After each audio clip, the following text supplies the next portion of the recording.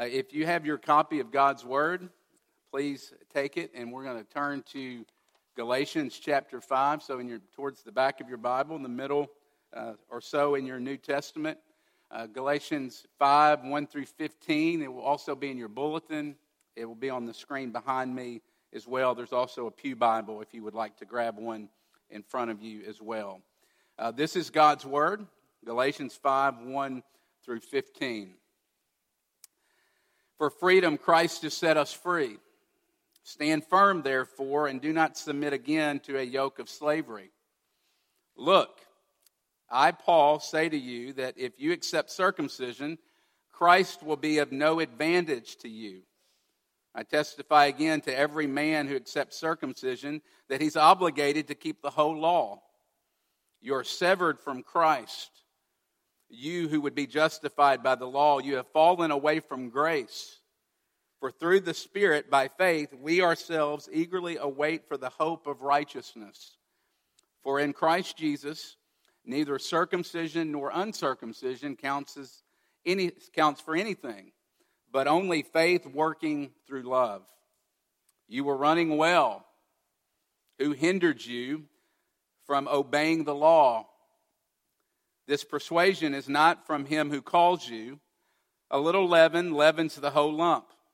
I have confidence in the Lord that you will take no other view, and the one who is troubling you will bear the penalty, whoever he is. But if I, brothers, still preach circumcision, why am I still being persecuted? In that case, the offense of the cross has been removed. I wish those who unsettle you would emasculate themselves. For you who were called to freedom, brothers, only do not let your freedom to be an opportunity for the flesh, but through love serve one another. For the whole law is fulfilled in one word, you shall love your neighbor as yourself. But if you bite and devour one another, watch out that you are not consumed by one another. This is God's Word. Let me pray and ask God to help us through His Spirit apply this to our hearts this morning. Let's pray. Heavenly Father, you tell us that your Word is sweet like honey on the comb. You also tell us that your Word is sharper than any two-edged sword, that it can penetrate the bone and the marrow. And so we pray that you would do that you would make this Word sweet to us, that it would revive our souls, that you would pierce our hearts with it. Father, some of us have been coming to worship services for as long as we can remember, and it's really easy for us to just come and open up the Bible and think it's just another book. But it's not just another book. It's your Word, and it's sharper than any two-edged sword. And so would you take this and apply it to our hearts this morning? Would you convince us this morning that we're a bigger mess than we realize? But at the very same time, convince us that your love for us is greater than we could possibly imagine. We ask these things in Christ's name. Amen.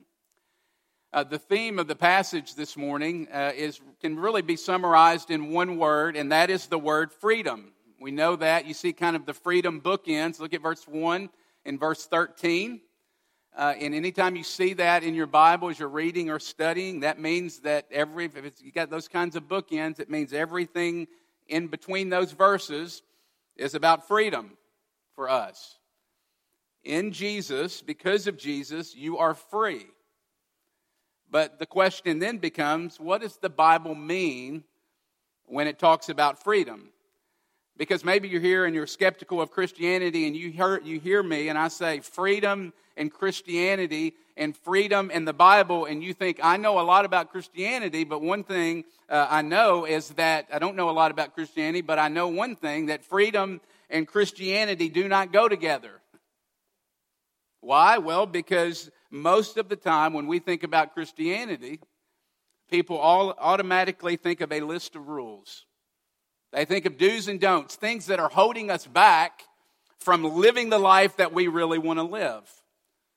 Our culture views freedom, I often say, the way Princess Elsa views freedom. In the movie Frozen, I've got 4 girls, many of you know, and so I think I might have the Frozen movie memorized.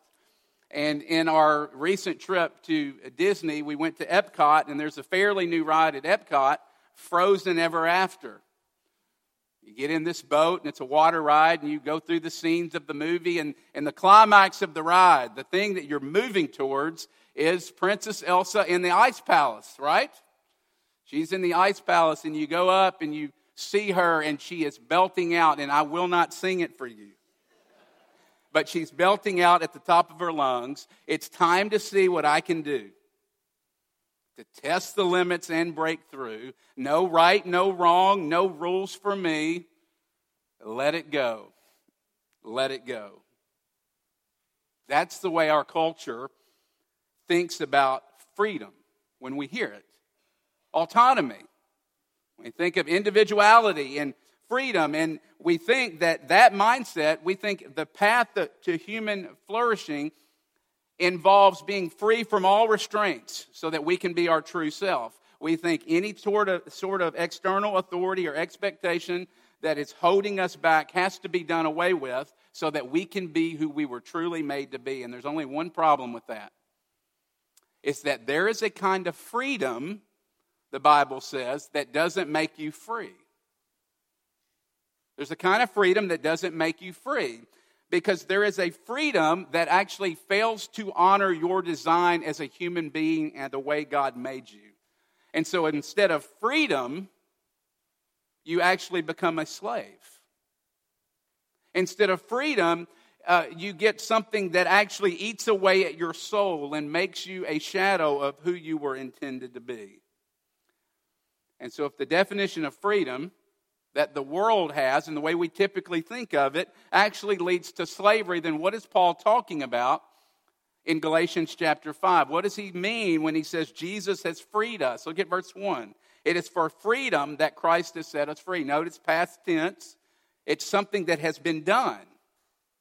We are free. And the question we're going to look at this morning is, what does that mean? Because the Apostle Paul gives us a definition that's way richer and deeper than anything that we could come up with on our own, because the Apostle Paul talks about gospel freedom. So we're going to answer 3 questions from this passage. What is meant by freedom? What does it mean? How do we keep freedom? Secondly, and where does it lead? So what does it mean? How do we keep it? And where does it lead? Let's look at the first point. What does it mean? What does freedom mean? Well, remember the context, okay? Paul is an apostle of Christ Jesus, sent by God. Remember, that's the whole first point, first 2 chapters of Galatians. He's saying, I didn't make this up. God's given me this gospel. I didn't invent this gospel. And Paul's gospel that we've been learning about is Jesus plus nothing equals acceptance with God. Paul leaves and goes to plant other churches, and these false teachers come in, and they say, no, Paul, we love Paul, but he's got a few things wrong. Yes, you need Jesus, but you also need works of the law. You need to be obedient to the law of Moses, and you need to do what the children of Abraham have done for years, thousands of years, and you need to be circumcised. That's the background. With that, look at verse 2, because Paul is still pounding home his point. Verse 2, if you accept circumcision, Christ will be of no advantage to you. In other words, if you add anything to Jesus as a requirement to be acceptable with God, then you really don't need Jesus. That's what Paul is saying. You don't need a Savior if you can do what it takes in order to save yourself. Paul is saying if you add one thing to Jesus, then you actually subtract from Him. We've been learning about this in our study. Remember, if you change the gospel just a little tiny bit, you don't get a different gospel, you get no gospel. It's what Paul has been arguing in the book of Galatians. To add to Jesus is to lose Jesus. There's a story about a guy who had a baseball that was signed by Babe Ruth. And he wanted to sell this baseball and kind of put it out and see what he could get for it. The only problem with the baseball is the signature for Babe Ruth was very, very faint. And so he thought, no one's ever going to believe this is real, and so I've got to fix this. And so he gets out a blue marker, and he presses down as hard as he can, and he goes over the signature of Babe Ruth. And in doing so, he takes something that is priceless and makes it worthless. That's what Paul's saying. When you add something to Jesus, then you take something that is priceless and you make it worthless. And that's what he's doing in these first few verses of chapter 5. Look at verses 3 and 4. He's pressing home the point. If you accept circumcision, you're obligated to the whole law. Because the Galatians were thinking, we're going to keep this one thing and we'll be good. And Paul is saying, you can't treat the law that way. You can't just say, here's one thing that I know I can do, and that will make me acceptable with God, and I'll be good. Paul says, if you want to go that route, then you're obligated to keep the entire thing, and you cannot do it.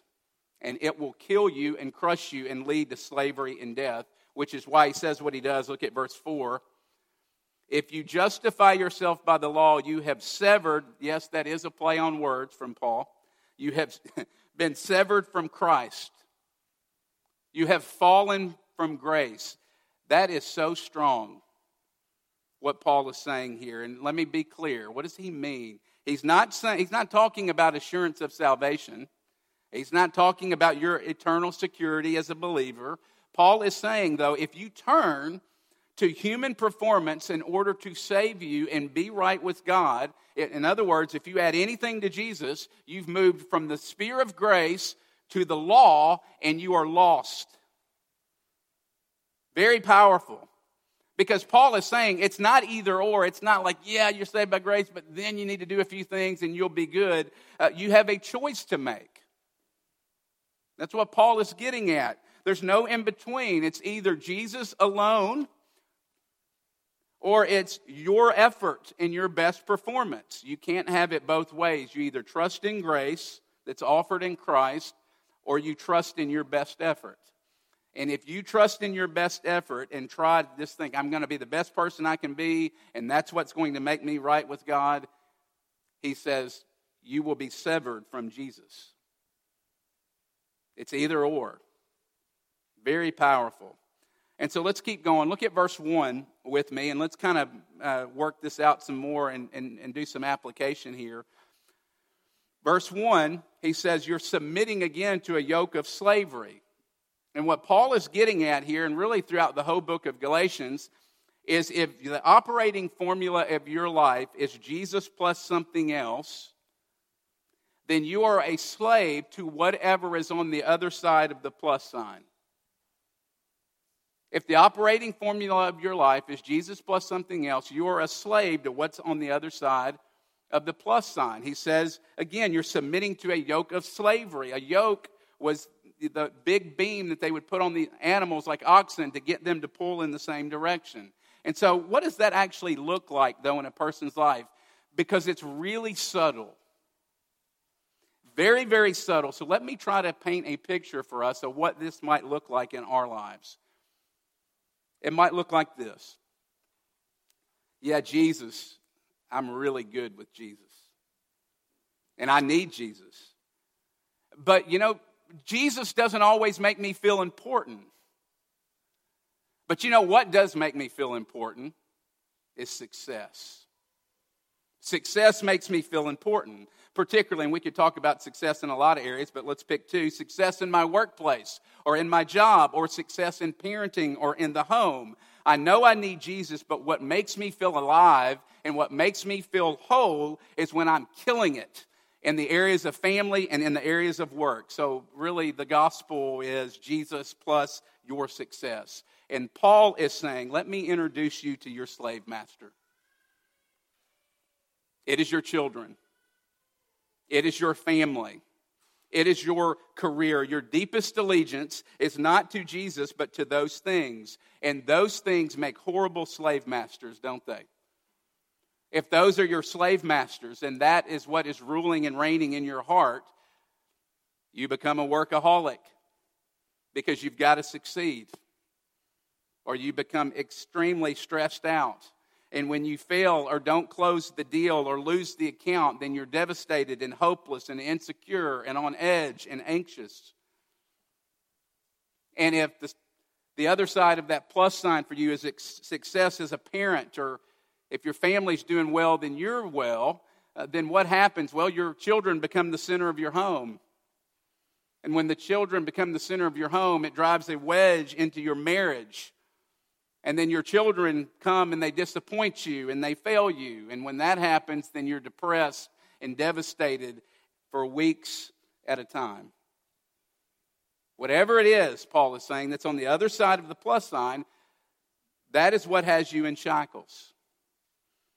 And oftentimes, those are very good things, but they make horrible slave masters because they enslave you and make your life miserable. And Paul is pressing home the gospel and saying, come to Jesus, because Jesus sets you free. He doesn't enslave you. How so? Well, you can't talk about this passage and not immediately go to Matthew chapter 11, verses 28 and following. It's a passage you might be familiar with, but I love it. Jesus is speaking and he says, come to me, all you who are weary and heavy laden. And he says, and these are my words, I will not drive you into the ground. I will not enslave you. Back to the passage, he says, I will give you rest. And then here's what he says, take my yoke upon you. Not the yoke of slavery. Take my yoke upon you, because my yoke is easy and my burden is light. Come and find rest for your souls. See, Jesus says here that he doesn't enslave you, but he sets you free. Where are you weary this morning? Where are you weary this morning? Jesus says, bring your weariness to me. Bring your weariness of worrying and working yourself to death in order to get people to like you and people to accept you. Bring your weariness of your social media campaign, in which you are trying to control others' perceptions of you and keep up your image. Bring your desire for perfection that is crushing you. Jesus says, bring those to me. I will not crush you. I will not drive you into the ground, but I will give rest for your souls. Because when you come to me, you don't need to justify yourself anymore, because I justify you and I validate you. You don't need to be validated through your parenting and work and accomplishments, because I validate you when you trust in me. You have been freed. That's what Paul is talking about here. And you see, everyone this morning, all of us are yoked to something. We're all yoked to something. Jesus makes that very clear. You're either being yoked to him or you're yoked to something else. And if you're yoked to something else other than Jesus, then it will crush you. Jesus says, come and let me give you rest. Secondly, how do you keep it? If that's what freedom is, how do we keep freedom? Well, look at verse 7. I want to quote from the NIV a little bit here. It says, you were running well. NIV says you were running a good race. I love that picture. And someone cut in on you. And there's a lot to think about just in that one verse. A lot of implications, because think about it, it's very revealing, because the Galatians were believing. They were running. They were living in freedom, and now they're not. Remember, we probably don't talk about this enough in our series, but this is written to Christians, the book of Galatians. And so what we learn here is it's possible to know a lot about gospel freedom in our heads and not live in gospel freedom. It's possible to know a lot about gospel freedom and not live in gospel freedom. Now, let me be clear. You can't lose God's love for you, but we are seeing that you can actually lose your freedom and return to slavery. Because we're always being threatened in the world from the outside, from the flesh, the world, and the devil.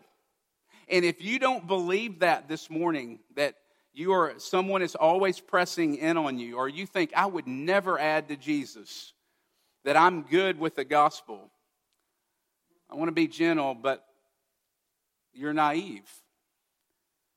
And you have no idea, and you do not understand how fragile freedom actually is. It reminds me of the Alabama Rice Cotton Bowl back in 1954.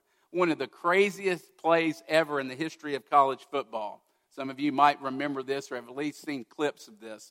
But the Rice player from Rice catches the ball inside the 10-yard line, and he's heading down the side of the field, open field, nothing between him and the end zone but green grass.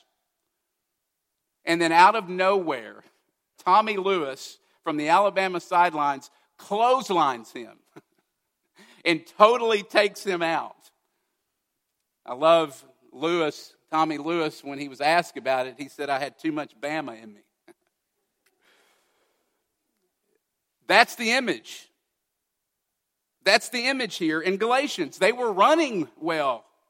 They were following Jesus. There was nobody between them and the end zone, and someone who's not even in the game comes off the sidelines and takes them out. Here's the point, friends. Freedom, gospel freedom, is a fight.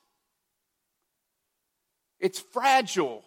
And we've got to, how do you keep it? You've got to fight for it.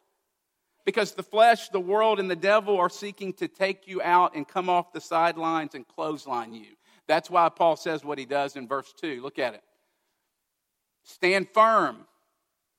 Stand fast. This is a military word that gets at this idea of being alert or resisting attack or sticking together, being tenacious. And so if we're going to fight for gospel freedom, we're going to have some tenacity about us, because it will be a fight. And here's the thing. Why is this such a big deal to Paul? Why is this so important? Look at verse 9. Because a little leaven leavens the whole lump. Paul makes the point that he made earlier, and he's just saying it in a little different way. Add one little thing to Jesus, and you lose Jesus. That's why this is such a big deal to Paul. And our temptation is to hear this and go, "Come on, you're getting a little worked up, Paul, about this." Yes, you've got to be overreacting. Well, think about it this way. Have you ever heard someone who has cancer say, "I've just got a little cancer. I'm not going to go check it out. I'm not going to do anything about it. It's not that big a deal"? No. You are fighting with everything you got to get that checked out and to rid your body of that. The Apostle Paul is saying the exact same thing here. You add one tiny little thing to Jesus, and you don't have Jesus. And it's a big deal. And it's worth fighting for. So much so, look at what Paul says in verse 12. The Message gets it right. This is one of the harshest things Paul says in any of his letters. Here's how the Message translates that. Why don't these false teachers, who are so consumed and obsessed with circumcision, why don't they go the whole way and castrate themselves? If you're visiting with us, I'm sorry. But that's the Apostle Paul. Last week we're talking about Hagar and Sarah, castration this week. Come back next week. Paul is so worked up because by adding to Jesus, you cut yourself off from Jesus. And here's just an application question. What gets you this worked up? What are you passionate about? Are you this passionate for gospel freedom, or does your passion, or are they for other things in your life? Two other really quick applications as far as keeping gospel freedom that I want to mention. One of the things God has given us to help, not only do we need to fight, but another thing God has given us to help us fight and to help us keep gospel freedom is what's happening in this room right now, corporate worship. We come here every week not to just check this off our list and say, well, good, I got my church in this week. We come here every week and we sing these songs, these hymns, and we hear from God in His Word, and we come to the table because every week we need to be reminded over and over and over again that we are free. We need to be reminded of the liberating grace of the Lord Jesus Christ. And then secondly, if we want to fight for gospel freedom, And fighting involves having someone, some community involved in your life. And so my question for you is, who is fighting for you in your life right now for gospel freedom? Who is fighting for you? And then the other question would be, who are you fighting for? The Galatians had the Apostle Paul. Who do you have this morning? Thirdly, where does it lead? Look at verse 13. For you were called to freedom, but don't use your freedom as an opportunity to indulge the flesh. Go back to the introduction. Very clearly, Paul's saying gospel freedom does not mean do whatever you want. Now, gospel freedom is very clear. Look at what Paul is doing. Look at verses 1 and 13. He's saying that the gospel frees you from the two errors of the gospel. It frees you in verse 1 from legalism. But it also frees you in verse 13 from lawlessness or licentiousness or loose living, so to speak. Paul is saying that you have been freed from sin, but you have not been freed to sin. Instead, he's very clear here that you've been freed for a purpose. And the purpose is not to do whatever you want. Look at verse 13, the second part of verse 13. You've been freed for love. To love and serve the people around you. Verse 6. The only thing that counts is faith working itself out in love. Verse 14. The whole law can be fulfilled. Love your neighbor as yourself. Do you love yourself? We hate ourselves sometimes, but we love ourselves a lot. That's a very strong command from the Apostle Paul. It's part of the great commandments. Love God and love your neighbor. And it's very subtle here, but very important for us to talk about, particularly as it relates to the book of Galatians. Christians are freed from the obligation to obey the law in order to be saved. And now that you are saved by grace, you are obligated and enabled to obey the law. Let me say it another way. Tim Keller says it this way, and I love this. The gospel frees us from the law for the law. The gospel frees us from the law for the law. And this is really important, and it's easy to miss in the book of Galatians. But the book in Galatians, Paul and the false teachers are not arguing over obedience. Of course they believe in obedience. That wasn't what they were fighting over. They were arguing over where obedience fell in the equation. Remember, the false teachers said Jesus plus obedience equals acceptance with God. No. Paul says that's not right. The equation, the gospel equation, is Jesus plus nothing equals acceptance with God. Then comes obedience. Obedience out of God's love for you. Another way to say it, do you obey in order to get God to love you? Or do you obey because He already does love you? So let's get practical with verses 13 and 14. And I think this is very interesting. You think about, Paul's talking about gospel freedom, and he's getting to the practical application point in the letter, and you would think all of this talk would be leading to worship or something Paul's really going to talk about. And he says, no, my one big application, and the first thing I want to talk to you about that the gospel leads to, and freedom leads to, is love. I think that's amazing and very telling. Is love.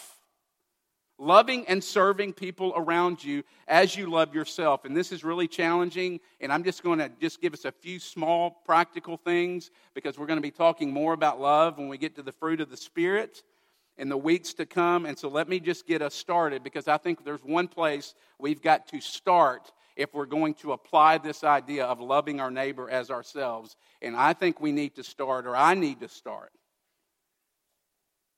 We need to start with our time. I heard a pastor once say, and I think it's true, the more faithfully you preach the Bible as a pastor, the bigger the hypocrite you become. And I'll be honest with you, I feel that way this morning.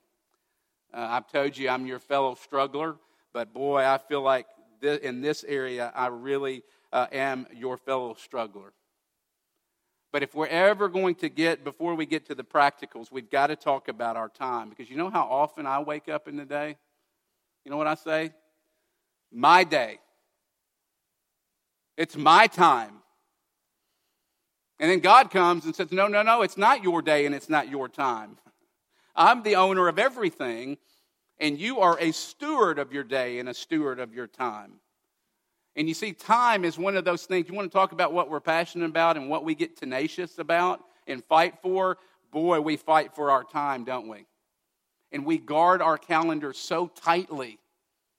And we put so many things in our calendars, and we're so busy, and we've got every day and every moment of every day scheduled, so much so that we keep people out, and there's no room for anyone else in our lives. And so before we get particular, we've got to talk about our calendars. And you know what I end up doing? I do this in lots of areas of my life, but on this one, you know what? We spiritualize our selfishness, don't we? And we use words like fruitfulness and boundaries. And listen, that's a whole nother talk. You need to have boundaries, but I think we need to be pushed in the other direction. We talk about boundaries, or we say, I use my time wisely, or I am a good time manager. And you know what all of that actually does? It actually keeps people out so that it becomes not a time management problem, it actually becomes a gospel problem. And you know where I need to start this morning? Perhaps it's where you need to start this morning. But remember what the law does. What does the law do? It drives us to Jesus. And so the application, if you hear that and that sticks in your heart, is not to feel guilty and shame and just work harder. No, run to Jesus. That's what I need to do. And run to Jesus and repent, because we can repent. And ask Jesus to help us. And if we hear this and we think, man, I've got to make more space in my schedule to help and serve and love people the way Paul's called us to love, here's what not to do. Don't go all guilty on me and go radical and think that the most radical thing you can do and move your family all the way across the country and serve people over there. Yes, those are good things to do, and God might call you to do that, but don't start there. Start here. Start with something that you can do, like taking a meal to a new mom or someone who is in need, who really needs it. Or maybe it means visiting someone in the hospital that's in your kingdom community or in your neighborhood. Or it might mean writing a letter of encouragement to someone that you know needs it in our congregation. What about having your neighbors over for dinner? Signing up for one of our local ministry partners like Grace House? What about serving our children? You know how our children are going to learn what God is like in our church? Through you and through me. That's how they're going to know and learn what God is like. And think of all the ways that we can serve our children. Nursery.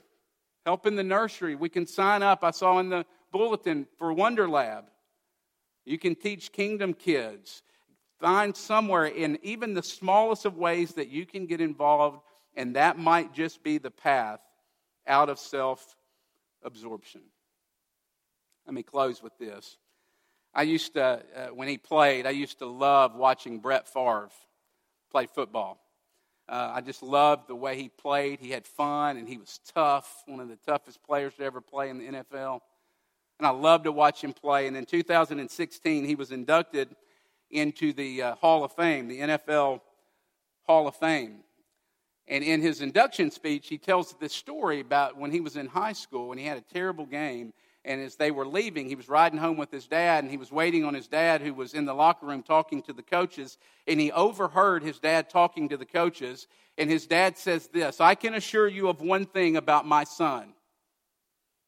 He will play better, and he will redeem himself."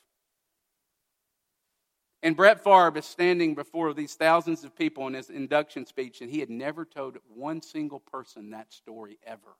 Not even his mother. She's hearing it along with us for the very first time. And this big, tough NFL player, Brett Favre, is standing there with tears rolling down his cheeks. And he says, "I'll never forget what my dad said that night." And he says this, I want you to know, Dad, I spent the rest of my life trying to redeem myself. And I hope I succeeded. Friends, Christianity is the complete opposite of that. Brett Favre was playing and living so that he could be redeemed and so that he could be loved by his Father. But Christians love and serve in the world because we already are redeemed by the Father. We strive to obey and love God and love other people, not to get God to love us, but because He already does. And it changes the motivational structure. Do you see that? No longer is it self-seeking obedience.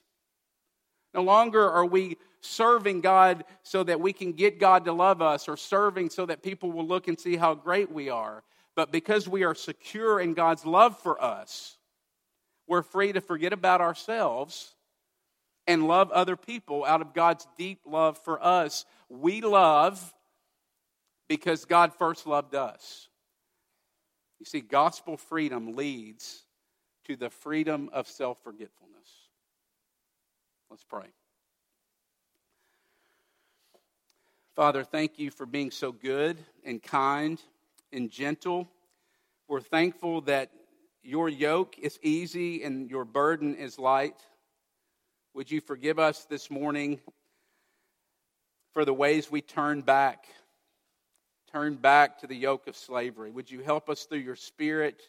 Would you bring other people in our lives so that we might stand firm and fight for gospel freedom in our lives? And would you come through your Spirit and help us not to use our freedom for self-indulgence, but for self-forgetfulness, so that we can love and serve the people around us. In Jesus' name, amen.